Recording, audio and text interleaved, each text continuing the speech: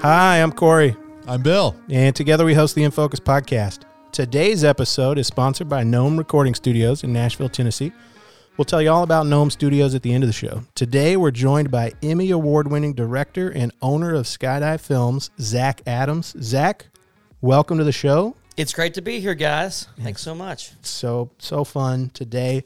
I know you and Bill, you actually have a pretty long history. I would love, because everybody loves a good origin story. How do you two know each other? A good superhero origin story. It's been 16 years. Has it been 16 at I this think point? it was January of 2005. Yeah. Really? I can't So, believe it's been that long already. Yeah, over 16 years. What's So, happened? How did you guys first meet? We were at a church function, and I heard someone mention Watkins Film School in a conversation, and of course I stopped and very rudely interrupted and said, "What Watkins? Who are you? I went there."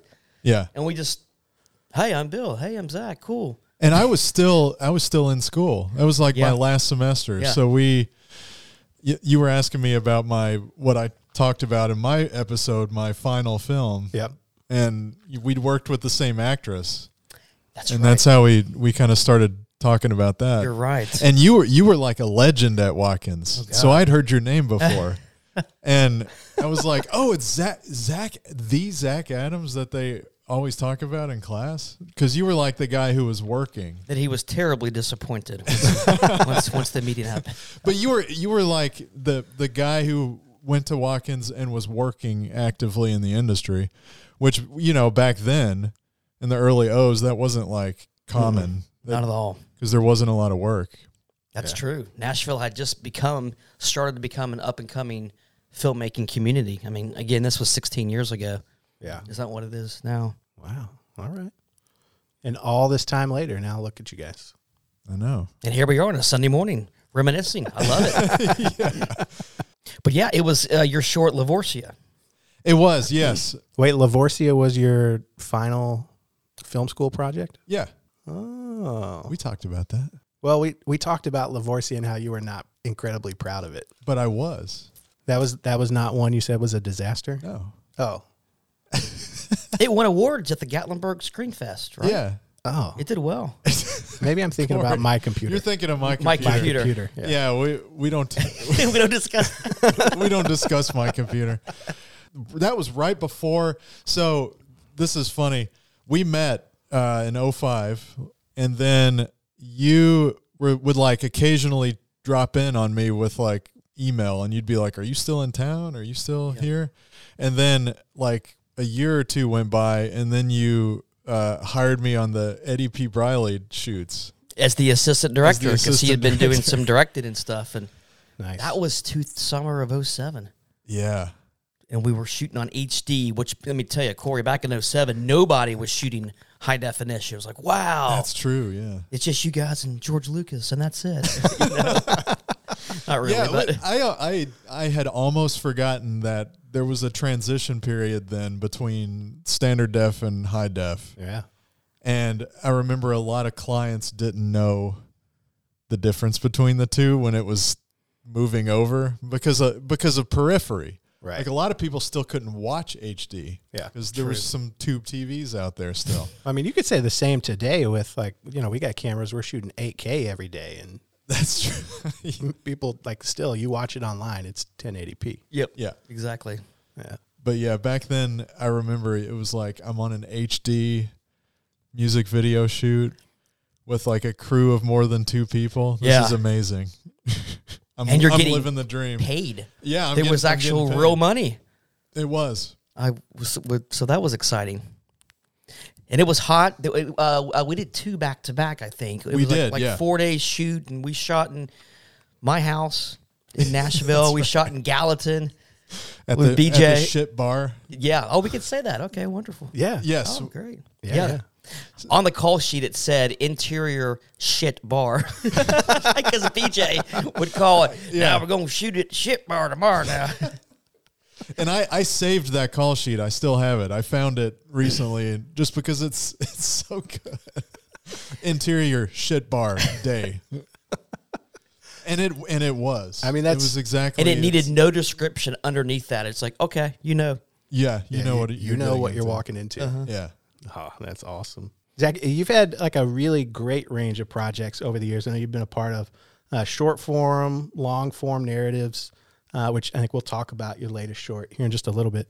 Documentaries, music videos, commercials, like you've run the whole gamut. Is there one of those genres in particular that you prefer over the others? I've always, considered myself a narrative filmmaker, but everything else pays the bills. It's kind of one of those things where eventually I want to do my own, hopefully horror feature film, which, Corey, I know you're a big I love horror it. movie diehard fan. But yeah, we've done everything from commercials, like you said, music videos, industrials, things like that. And we just want to tell a story, whether it's 30 seconds or an hour and a half. So we just consider ourselves storytellers. And speaking of the horror stuff, so I know when you got interested in filmmaking, we've talked about this, like you were a kid and you used to make like haunted houses, right? Like, Yes. Talk about that a little bit. Yeah, when I was in 5th grade, I just had this infatuation with making haunted houses, and I would be doing kind of pre-production. Basically, I would come up with the idea. I'd get my friends to jump out. Alden, one of my best buddies, he was always the tall guy, so he was like Freddy Krueger. I would find people older than me that were taller that would be more intimidating than a 9-year-old jumping out and scaring somebody.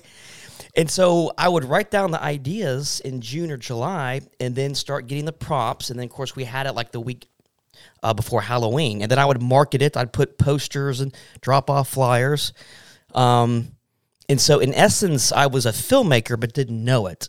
Mm-hmm. So I was doing the pre-production, the production, and then the whole marketing aspect, except there were no cameras. Right. It was just me being creative and making these haunted houses with my friends. And it's interesting that that's in the horror genre as well. I feel like horror is such a gateway drug for filmmakers. I feel like so many start there because of the freedom that allows you. Like you can be as crazy and out there and creative as you want.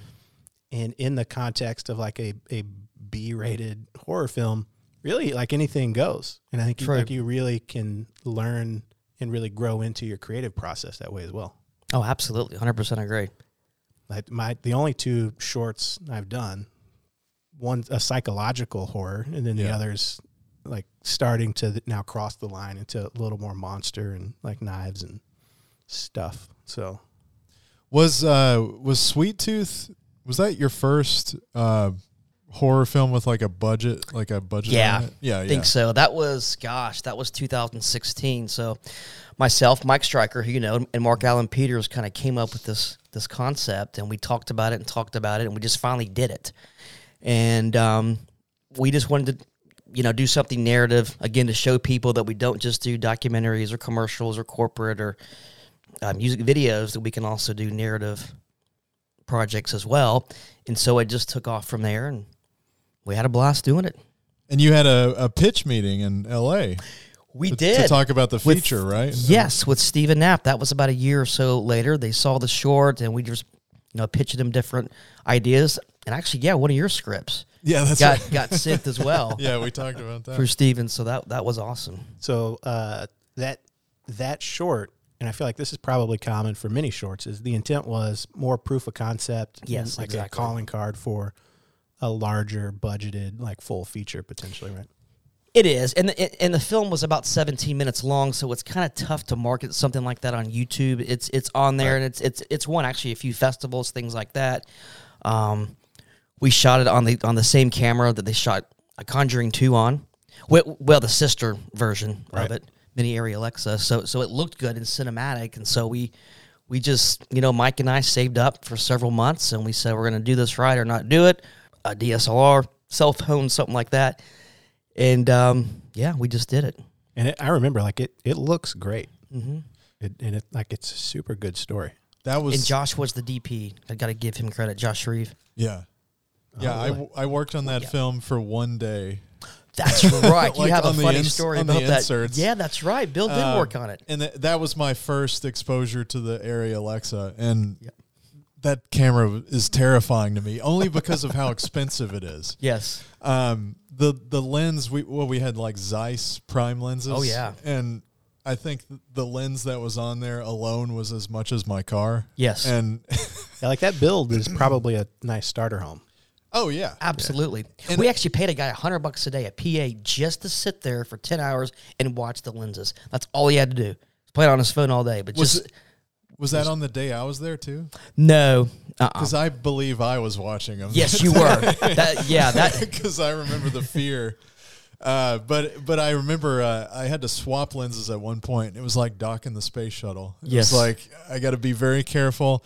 If there's one little ding, the whole thing is going to fall apart. But of course, that's being over dramatic. But yeah, there was it's a good point. you were so concerned. I was concerned too because we don't own that camera, and if something happens to it, we have to pay for it. Yes, exactly. So, Bill, what were you doing on set today? I was doing some first AC stuff. Okay. Just for the one day. I think that was the last day, just getting pickups. And Yeah, pickups of, let's see, a few close-up shots and exterior shots of the house at daytime, I think. Yeah, that's right. Gotcha. On our fun rigged Homemade dolly dolly that day. track. We had to turn in the other dolly, so we had to... So you had to Make do. improvise. Yes. Yeah, and especially when the ground is not level. There's a Yes. lot of sandbagging and apple boxes involved to make a Whatever it dolly. takes. And we're all, independent filmmakers, so it's great to do that. You have to do that Yeah, and to that, make it work. and that's the thing about being an independent filmmaker, and 80% of what you're doing on set is problem solving a lot Exactly. of times, and you improvise a lot, and you try to use what limited resources you have to make something work.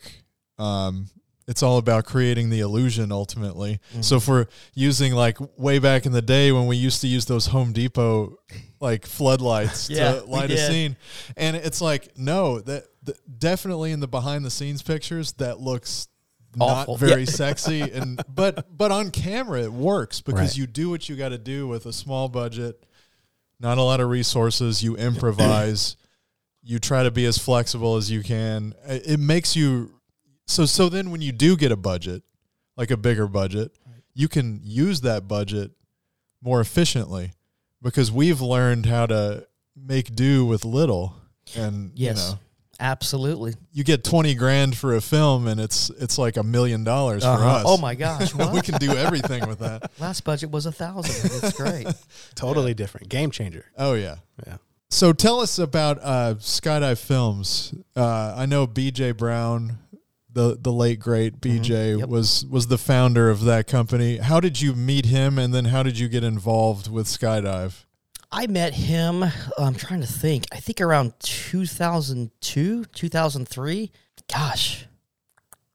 We met somewhere on set. I don't even recall. I should. Because, normally I'm so great with numbers and dates and this and that, but it was almost 20 years ago, and we met and just connected, had a lot in common, and he was a doer. If you remember BJ, if he said he was going to do something, he was there. If he said he'll be on set at 10 a.m., he was there at 9 a.m. Like he was the real deal.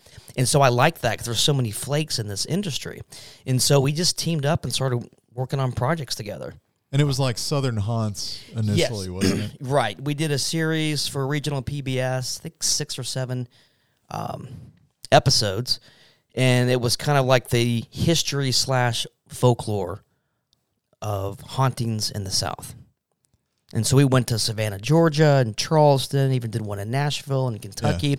New Orleans was a blast.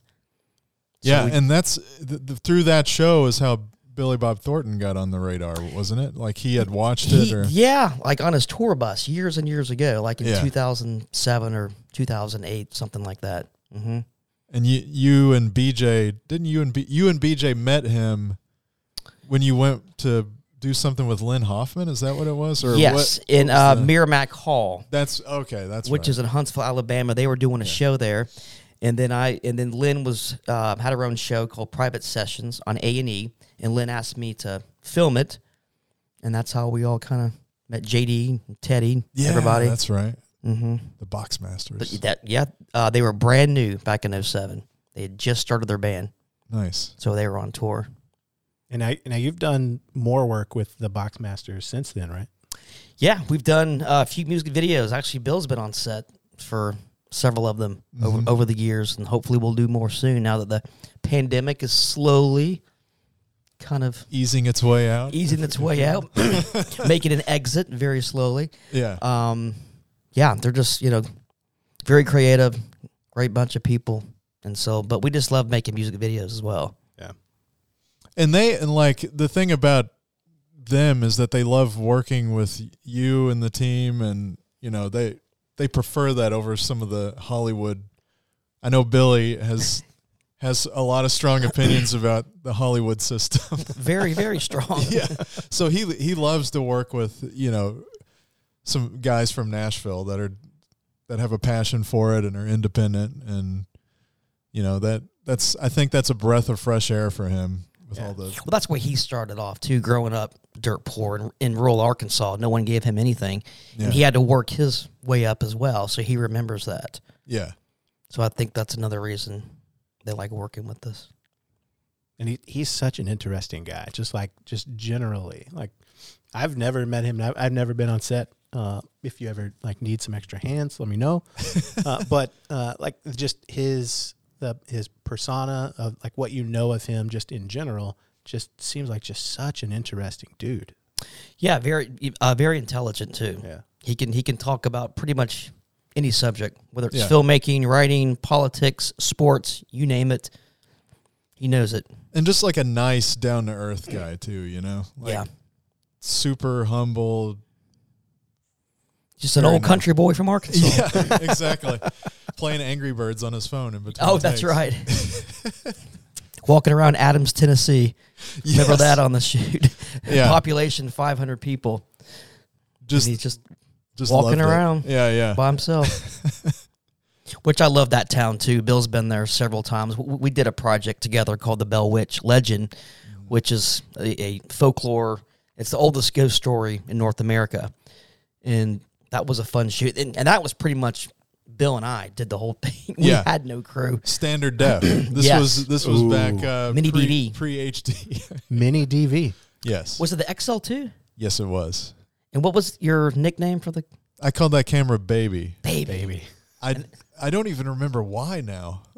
It was it's your been so baby. long. Probably 'cause yeah, you it's treated probably it 'cause like it was your my own baby. baby because I couldn't afford anything else back then. Yeah. So I was happy to have something like that Well, those now you can probably get on eBay for $300, but or less. yeah, but I mean, in 2005, 2006, weren't they like $5,000? Yeah. I mean, they were your typical what you'd see now for a Yeah. prosumer camera Yeah. Right. back then, which is crazy. And I feel like I'll probably get fact check on this, but I feel like, and we talked about this in the last episode. I'm pretty sure 28 Days Later was shot on the XL2, right? Yes. Yeah. But they Yeah. use like the $200,000 Hollywood lenses. Right. That's what they don't tell you in the press release. Well, I remember when I got that camera, I was like, I'm gonna get the XL2 because it's got interchangeable lenses. This Uh-huh. is so awesome. And then I never swapped did the that. factory lens out. And it was 24p. Oh my gosh, it looks just like film. And now you're like, no. Well, you and I, speaking of 24p, what, like 3 years ago, we met like the dude who was one of the pioneers of 24p. You're right. We did. Who was that? What was his name? Oh, I don't remember. That was 3 years ago out in L.A. But remember, he was from Clarksville, Tennessee. That was like Yeah, that's small right. world, but he had been out in L.A. for 20, 25 years. Didn't he win a contest and direct a Michael Jackson video or something like yeah, that he back did in the something 80s? like that. I wish I could remember his name, but I know he Was it Robert Faber? No, I don't think so. I cannot remember his name. We met him once, supposed to be a 30-minute meeting, lasted like 4 hours. Yeah, but- well, he had like a studio in Yeah. East LA, That's right. And they were filming like green screen. It was fun. That's right. That was about... and I think he had won an Oscar for something like in the 80s because his Oscar was like in a junky cabinet with a bunch of like papers around it, and I remember seeing it in this cabinet, Wow. being like, okay, Yeah. so that's an interesting thing to pass by when you're walking Yeah. through here. Never said anything about it. I remember driving up to the studio. We're like, where are we? This looks like the set of Training Day. And Yes. I had to make sure I wasn't wearing gang colors. it was I had but to like put a jacket over my flannel I was wearing. A different day. Yeah. Crazy. I forgot about that. That was a fun time. And we ate at the fish tacos place. That was right with Ross. With Ross, the guy who's the Wolverine impersonator on Hollywood Boulevard. He's been doing that for years and looks just like him. Looks it makes just like Hugh Jackman. Damn good money doing it too. He told us what he was making. I was like, what? Good for you. And he's just like, hey, you want to get some fish tacos? Like, yeah. Yes, please. In East LA. And they were like $1 each. And they were phenomenal. From a place called Fish Tacos. That was the name of the hut that we got these. Best marketing. Yes. They just know. Exactly. Tell us about a recent production that maybe really pushed you to your limits creatively. I would say working on we have a new feature wrestling documentary that I was a co-producer and work with the director, Sergio Valenzuela, in spending a year working with him editing, trying to find the right story out of 75 hours of footage was tough. What? Yes, and we got distribution. Adam Carolla's company picked it up, so it comes out later this spring or summer. And just, working with him on that, going through, hours and hours and hours of footage that him and his crew had shot. And I was hired to come there, write the voiceover, and then help figure out the story. Yeah, that's interesting because I know you've been a part of several documentaries, but I think there's probably a couple of different approaches that documentary filmmakers take. Either you know the story that you want and you shoot to that, or you know that there's a story, but it doesn't necessarily come through until, to your point, you get to the edit and you start to piece the story together. Yeah, we did the basics of the story. I think it was just going to the footage, making sure nothing's too repetitive to the audience, because sometimes you can do that in documentaries. And this film was about 84 minutes long. And the first edit was 3 hours, then 2 hours. And I was like, this is not a 2-hour story. It just can't be. Definitely not 3 hours. So just going through this footage with Sergio and our Chance, our other executive producer, was very challenging. It was fun, but it was a challenge. And you weren't there on set or anything, so No. you had no idea until you looked at the footage what you even had. There were 2 different crews. The first crew got fired, and then they hired Sergio's team, and then Sergio called me up and was like, help. We gotta let's see if we can work this out, and we need someone to kind of help flesh the scenes and write some voiceover. And I've been doing that 15 years and kind of know how to do that somewhat at this point, and just kind of where that stuff goes and the timing and the editing. But sometimes, Sergio was the director, and he had seen this footage hundreds of times. And so it's the point where let me bring in someone else that hasn't seen anything. Right. And we even brought in one of my apprentices, Cynthia, for 4 or 5 months. After Sergio and I had worked on it for many months, same type thing. Okay, what's your opinion? Honestly, does this scene work? Is it too long? And then she would give us the fresh eyes. Well, exactly. And that really helped. And this shoot was in post-production for how long? About a year. Yeah. So hear me now type. Yeah. But it was. It was seriously almost 100 hours of footage for what the first crew did, the second crew, figuring out which interviews to use, which sound bites, because sometimes the camera would just roll and it wouldn't cut, and they would go just ramble. And you had to just go through and just dissect it, which can be very tedious, but at the same time, it's rewarding because we're happy with how it turned out. Right. And see, when you're not on set, it makes it a little more challenging when you do get to post-production, because again, you don't know what you're dealing with till you review every last second of footage. At least when you're on set, you have the luxury of knowing before you get into editing what you're dealing with. Yeah. So I can imagine that's just like, yeah, I know that's Luke Dye, who we know, that's his day job, is just getting footage he's never seen and putting something together. Absolutely. And that's a whole nother type of post-production challenge. And honestly, most working editors deal with stuff like that. That's just normal for them.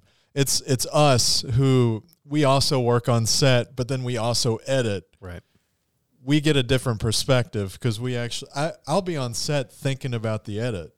Yeah, exactly. Because I I'm doing both. But a lot of working editors don't have that luxury. It's just like, here's footage, here's some guidance, good luck, make a story. It was the first time I was a producer, but had not been on set. And so that was interesting, but like I said, it was time consuming, but definitely well worth it in the end. Yeah. Now, for younger filmmakers that want to get into like similar documentary storytelling, is it common to have that much footage compared to, like, ultimately you're talking hours and hours for an 84-minute story? It's not. I know the first crew just kind of kept the cameras rolling. And you don't really want to do that. Otherwise, you really piss off your editor because they'll go on tangents for 30, 40, 50 minutes talking about, this and that, and then my dog, and then this. And you have to go through. That's the second time this has happened. We did another project a few years ago. Oh, like was that the lawyer one? Yeah, which did really well. It's aired on national PBS. Bill Gates and his wife saw it, had a screening. Really? Yeah. Couldn't believe it. That's it's what it was. Had Ruth Bader Ginsburg Balancing the Scales. Yeah, right? was in it, and that was another one where you and Sergio worked on it. Were kind of the footage was turned over to you. Yes, and we helped find the story for the director. And she had been making this film since 1994, shooting interviews, and so some of the older people had passed away, but we had them. And talk about footage. Some of the stuff looked like VHS. So we would probably was. Yeah. We'd put in the corner like 1994 footage or something like that. Right. And then because some of it was shot in 4K or 1080, so it would kind of go back and forth. But it did well. Yeah. I mean, it aired right after Ken Burns made a documentary called Vietnam a few years ago. Remember that? Mm-hmm. And Sergio and I are thinking, okay, it's cool, it's fun, but this will never be seen. No one's going to see this. It's a paycheck. Maybe 300 people will see this. Okay, fine, whatever. We're getting paid. It's good. It's an idea that we like. And then I remember finishing Vietnam, the documentary downstairs. It's 10 p.m. at night, prime time, and the first thing it says is Skydive Films presents Balancing the Scales right after Ken Burns' movie. Knowing Holy millions shit. upon millions of people are watching this, and Sergio and I were editing this whole thing in his little apartment in Antioch. So we had no idea. Yeah. So sometimes that happens. And then other projects, this is going to be great. And it doesn't see the light of day. You just don't know. You don't. It's true. That's been my track record. If I think it's going to be a hit, it's not. It's the opposite. So Hollywood needs to hire me. Zach, is this good? It sucks. It's going to be #1 at the box office then. Yeah. I love it. It's going to tank, Well, that's why when you all ended up pitching A Darkened Bliss, which is my film, when you went out for Sweet Tooth, and they were like, "That's an interesting idea," but that they didn't go for the script. I was like, "Yes, that's a rite of passage." The Stranger Things guys got like 20 rejections all over Hollywood. Look at them, like that's making it when you get rejected. Yeah. You're going to... That's your rite of passage. Yeah, you're going to end up doing something big. It's like extra motivation. Yeah. Just keep you going. Yeah. There have been so many scripts that have been rejected that became big hits and concepts. So, well, it's that's it. You can never take that to heart when you get those rejections, because it even goes for film festivals. Mm-hmm. Film festivals, it's a lot of politics. We know it's like who it's whatever the theme of the festival is that you got to match up with and that sort of thing. And so you get rejected a lot. Yep. I have been rejected many, many, many times from film festivals, and I just kind of write them off at this point, because the big thing with Hear Me Now was that it got rejected by almost every festival it was submitted to, but got 4 distribution offers at the same time. Mm-hmm. So it's like, don't take what happens with festivals or, whatever it might be, pitches don't take that to heart, and don't think of yourself as a failure and your idea as a failure. Because it may not be. Yeah, and so many film festivals are just overrated, too. It doesn't even matter if you get rejected. Just go right to the distribution company. If that's your main goal, like you said, Bill, just skip it. Yeah. Save some Skip money. the line. You don't have to Yeah. wait 6 months to hear back from some of these festivals. You just go right to the company. If they want it, then, the whole point of going to a festival is exposure and distribution. So if you can just skip that process, then Yeah. sometimes that's the better alternative. Not always, but And we've learned that the festivals where it really matters, where it's like the auction block, are like Sundance and Toronto, South by Southwest, festivals like that. Not some of your more local backwoods festivals. and there, if you're showing at one of those festivals, you're just showing it for other filmmakers that also have their films there. Right. So what are you really accomplishing? Are you moving the ball? Well, you get those laurels, like you get to say, like, it looks so cool on Facebook for The 5 little minutes. laurels Yeah. on your poster, yeah. That's pretty much it. And and get like 30 of them from these tiny film festivals that no one's heard of. I mean, heck, Corey, you could start your film festival tomorrow. Yeah. we should. There you go. Yeah, like official Corey Allen selection, the Backwater Springs Film Festival. Like all these, there's so many out there. It's ridiculous. Got to do it for the laurel. Yes, Do it for the laurel. that's what it's for. Now, Zach, you mentioned an apprentice. Now, tell me. So I know you're engaged in a version of film school with the education process. Yep. Tell me a little more about that. Yeah, it's called Film Connection. They're based out of Los Angeles. Been working with them for about 8 years now. And I'm the main apprentice in Nashville. And so I get different students apply here and there. And if we get along, then they hang out with me for 8-10 months, put them on set, and it's right to set. It's not like they have to learn all the their Classroom algebra, stuff. this and that, and spend $150 grand a year to Right. get a script writing degree. It's way, way, way cheaper to do it this way. And you make contacts.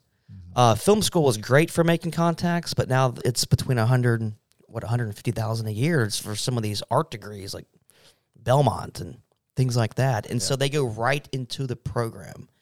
And they also meet people like Bill or Steven or Stryker. And so I introduce them to tons of other filmmakers. I say, if I'm the only filmmaker you know in 10 months, you're screwed. You got to know everybody. Right. And you have to show up on sets and work your tail off, and then maybe you'll get hired once you graduate. And some of them have gotten very successful. Some of them have moved to Los Angeles, New York, Atlanta. Some are here working full-time. Remember Corey Pitts? Corey, yeah, he's a Steadicam operator now. Is that what he's doing now? He texted Wow. me last year, and he was like, "Hey, if you ever need Steadicam work, Well, he hit was me up." doing art direction. He did all the art direction for Sweet Tooth. He did a Yeah. phenomenal job. And there was a time he was working 5-6 days a week. He had to turn down work. And he was an apprentice. When he was with me, he was making $9 an hour working in the liquor store. But you do what you gotta have Yeah. to do. Young guy, gotta pay the bills. But he kept with it, worked his tail off, and is doing very, very well now for himself. And that's a good point to make, is that, and I've seen this because I've worked with a lot of your apprentices, and I've seen some strong ones and some not so strong ones over time. You're right. And you see the ones that the apprentices that have gone on to do this work, to do more, are the ones that were showing up, that were hustling, that were showing up. They showed up early, like we did. All three of us did the Lucky Scruff commercials a few years ago, and you had Corey Pitts was on that one, and showed up early. These guys don't complain. They do their work. They work hard. They get it done, and that's the mentality. That's the spirit to kind of go on. And these guys that have gone on to be Steadicam operators and Ryan Davis. Yeah, phenomenal. Like he's doing all kinds of stuff now because Ryan he's was a an hustler. apprentice for you?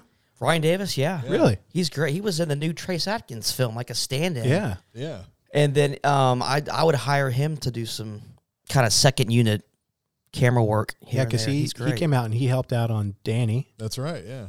And then that's where I met him for the first time. Him and Chris Dyer were on Danny, so we got everything done Yeah. very efficiently. Well, Chris is like 26 crew people in one. He's so phenomenal. Yeah. Chris Dyer? Yeah. Have to give him a big shout out. Superman. Oh, yeah. He really is. I met him almost 20 years ago. Before I met you, I was working at Best Buy, Cool Springs. He was working there, and we were just both big film buffs. I was making some short films, and he would just come on set, knew absolutely nothing, nothing. Worked his way from PA. Now he's constantly busy Yeah. working on productions. Yeah. And that's, again, a testament to being just hustling on set, being there on time. No drama early, either. No drama. No Chris. Just like, yeah, I know, just getting after it. We've never even remotely had an argument. How could you with Chris Dyer? You know? Well, yeah, I mean, he's the nicest nicest guy dude ever, but he's also the most prepared person I've ever met on set. Oh, yeah. He's just always ready, and to the point where he jokes about how prepared he is now. Because the last time I worked with him on set, I made some comment about, like, of course you have this stinger or this lens that I need Just in your hand. and he just kind of shrugged his shoulders and was like, "Well, yeah, of course, you're working with me, of course." Yeah. Yeah. I've been pumping him up so much to him and other places like that it's kind of going to his head. I'm joking. No, Not at all. no. I'm He's joking. he's a great dude. He's great. He is wonderful. I know. And we had, I brought you on to help produce The Devil You Know. Yeah. And I think we had 3 apprentices there, Carter, Cynthia. And Zach. And Zach. Yeah, the other Zach. Yep. Other Zach. Mm-hmm. And they're all writers too. Zach is. We all wrote the short film. Oh, yeah. Let's talk about that. Oh, okay. Your latest project, what's it titled? It's called The Good Mother. It's a 4-minute horror short, and we hope to release it next week or two and take it to some of the festivals, see what happens. But with the film that's 4 minutes, it's really for the internet. So we want to get it out there and just see what happens. Yep. Because we have tons of ideas for other shorts and feature. Bill, even we talked about doing something this summer, or it doesn't have to be horror, but Yeah. putting something together creatively and all working together. But I had the idea in my head for about 15 years and never did anything with it, and then pitched it to Mike Stryker, who kind of had some ideas, pitched it to my apprentices, and I said, if you guys like the idea, let's make it. And they said, heck yeah. Well, let's finish writing, because it was just an outline, that I had. And so we had to flesh out the script and everything, and then able to get a 9,000 square foot mansion in Hendersonville to shoot in, which was Zach's aunt and uncle's house. They were nice enough to let us shoot. And Corey, you were great on that. Yeah, I was on set. That Phenomenal. was great. It was a great time. So we released the trailer on social media, and we're doing some color correction this week. Sound design is done, and then it is out. 'Cause I've seen it too many times, and I'm just getting too damn picky. And it's great. I never want to watch it again after this. Well, that always happens, where it's like, it's best to step away. You got to know It when to is. step away from it. So, yeah, that's our newest narrative project. And like I said, we have The Price of Legacy, the feature documentary, coming out spring or summer. And that's the wrestling. Yes, Trace Atkins was our narrator for that. Oh, cool. We also had other people that almost did it, but Trace was just phenomenal. We were like, we got to get with him, his voice. Yeah. It was a fun piece. So you've done a lot of documentary work, and we've talked, and you don't like when people refer to you as a documentarian, and I don't either. And I got that from like doing Hear Me Now. People were saying that about me, and I was like, no, I make shit up. I'm a narrative filmmaker. Yeah. So would you say that is your preference, is narrative over documentary? It is. I just call myself a filmmaker or storyteller. Yeah. Simple as that, because we do just tell stories. Whether it's a 15-second local spot or it's an hour and a half feature film or a short film, we just want to tell the best stories as possible, because story is where it's at. Have the biggest budget in the world, the best sound, the best acting, your script sucks, the film's going to suck. Yeah. So you have to start there and then proceed once you have your story. Words to live by. But we like it, to look pretty too. Don't get me wrong. Well, yeah. I would say If we that's can. just as important as the story. Yeah. Yeah. Yeah. All right. Are you ready for the lightning round? Let's do it. All right. We need music. I'm gonna have to get like some lightning round intro music. Lightning round. Like an You should intro. get John Bailey to do that. Yes, we should. He would do it. Do we want to talk about John Bailey for a second? Yeah. Who is? John Bailey is a voice actor or voice artist who Zach and I think, did you just like randomly, how did you find him? I He was in randomly found Memphis. him on YouTube, and I was looking for someone that sounded like Peter Cullen, the narrator. He's the Optimus Prime yeah. voice, and he did the best Peter Cullen impersonation I've ever seen. Oh, is this the guy that does the movie trailer? Honest Yes. movie Yes, trailers? he's the Honest Trailers Okay. guy. And his YouTube title is Epic Voice Guy. Yeah. But yeah, he was in Memphis, right? And and he would like leave you voicemails talking in all these voices. Yes. But we got him to narrate The Harps. Yeah. Which was like a short documentary. And I used to have a podcast, another one, many moons ago in my 20s, and he did his Peter Cullen type voice for the intro for that podcast. And just like really nice guy, just really super into what he does. And he's like out in LA now doing he voiced one of the Decepticons in the Bumblebee movie. Transformers. Yeah. And so he's getting into all kinds of stuff now. So it's pretty cool to see how he's grown from working on little projects with us years ago to like he's out at the Paramount lot. And if you talk to him on the phone, he's like the most normal guy with a slight country accent. Yeah. And then he can just boom like that. Right into it. Yeah. Go right into it and just change it. And whoa, you're Optimus Prime now. We should totally get him to produce us a lightning round intro. Oh, that would be so awesome. That would be cool. Until then, you're going to have to, this will have to serve lightning round. I don't know. I'll put something over it. All right, here we go. Zach, what is your all-time favorite movie? Ooh, it has to be Halloween. Like the original? Yeah, 1978. All right. The last movie that you watched? The Godfather. One? Yes, but I'm halfway through part 2. I was watching that last night till 1 a.m. All right. They're classic. They are. Your favorite director? Tim Burton. Okay. All right. Most underrated or slept on cinematographer? Dean Cudney. I said him in my lightning round. Did you? Yeah. He's Guys. awesome. Yeah. You guys. Jurassic Park. Coffee or tea? Coffee. All day long, my man. All right. This one's a little controversial. Pineapple on pizza? That is controversial. I'm going to have to say no. My man. Now, Mike Stryker, he loves that. Mike Stryker will order milk at the bar. So that's That is disgusting. Favorite camera? Anything that's a red. Oh, that's right. You have one or two. Yeah. Two, yeah. All right. 3 films everyone should see before they die. Goodfellas. There's a documentary called An American Movie that everyone needs to check out. I've seen the trailer for that. It's awesome. It gets me motivated. It came out in the mid-'90s about this low-budget filmmaker trying to make a short film and then make his feature. Just awesome. I've probably seen it 30, 40 times. Then I would have to say Psycho, the original Hitchcock. I'm blown away by how many people have not seen it. Really? They think that they have, but what was that? And Well, it's one of those movies that's so iconic. yeah.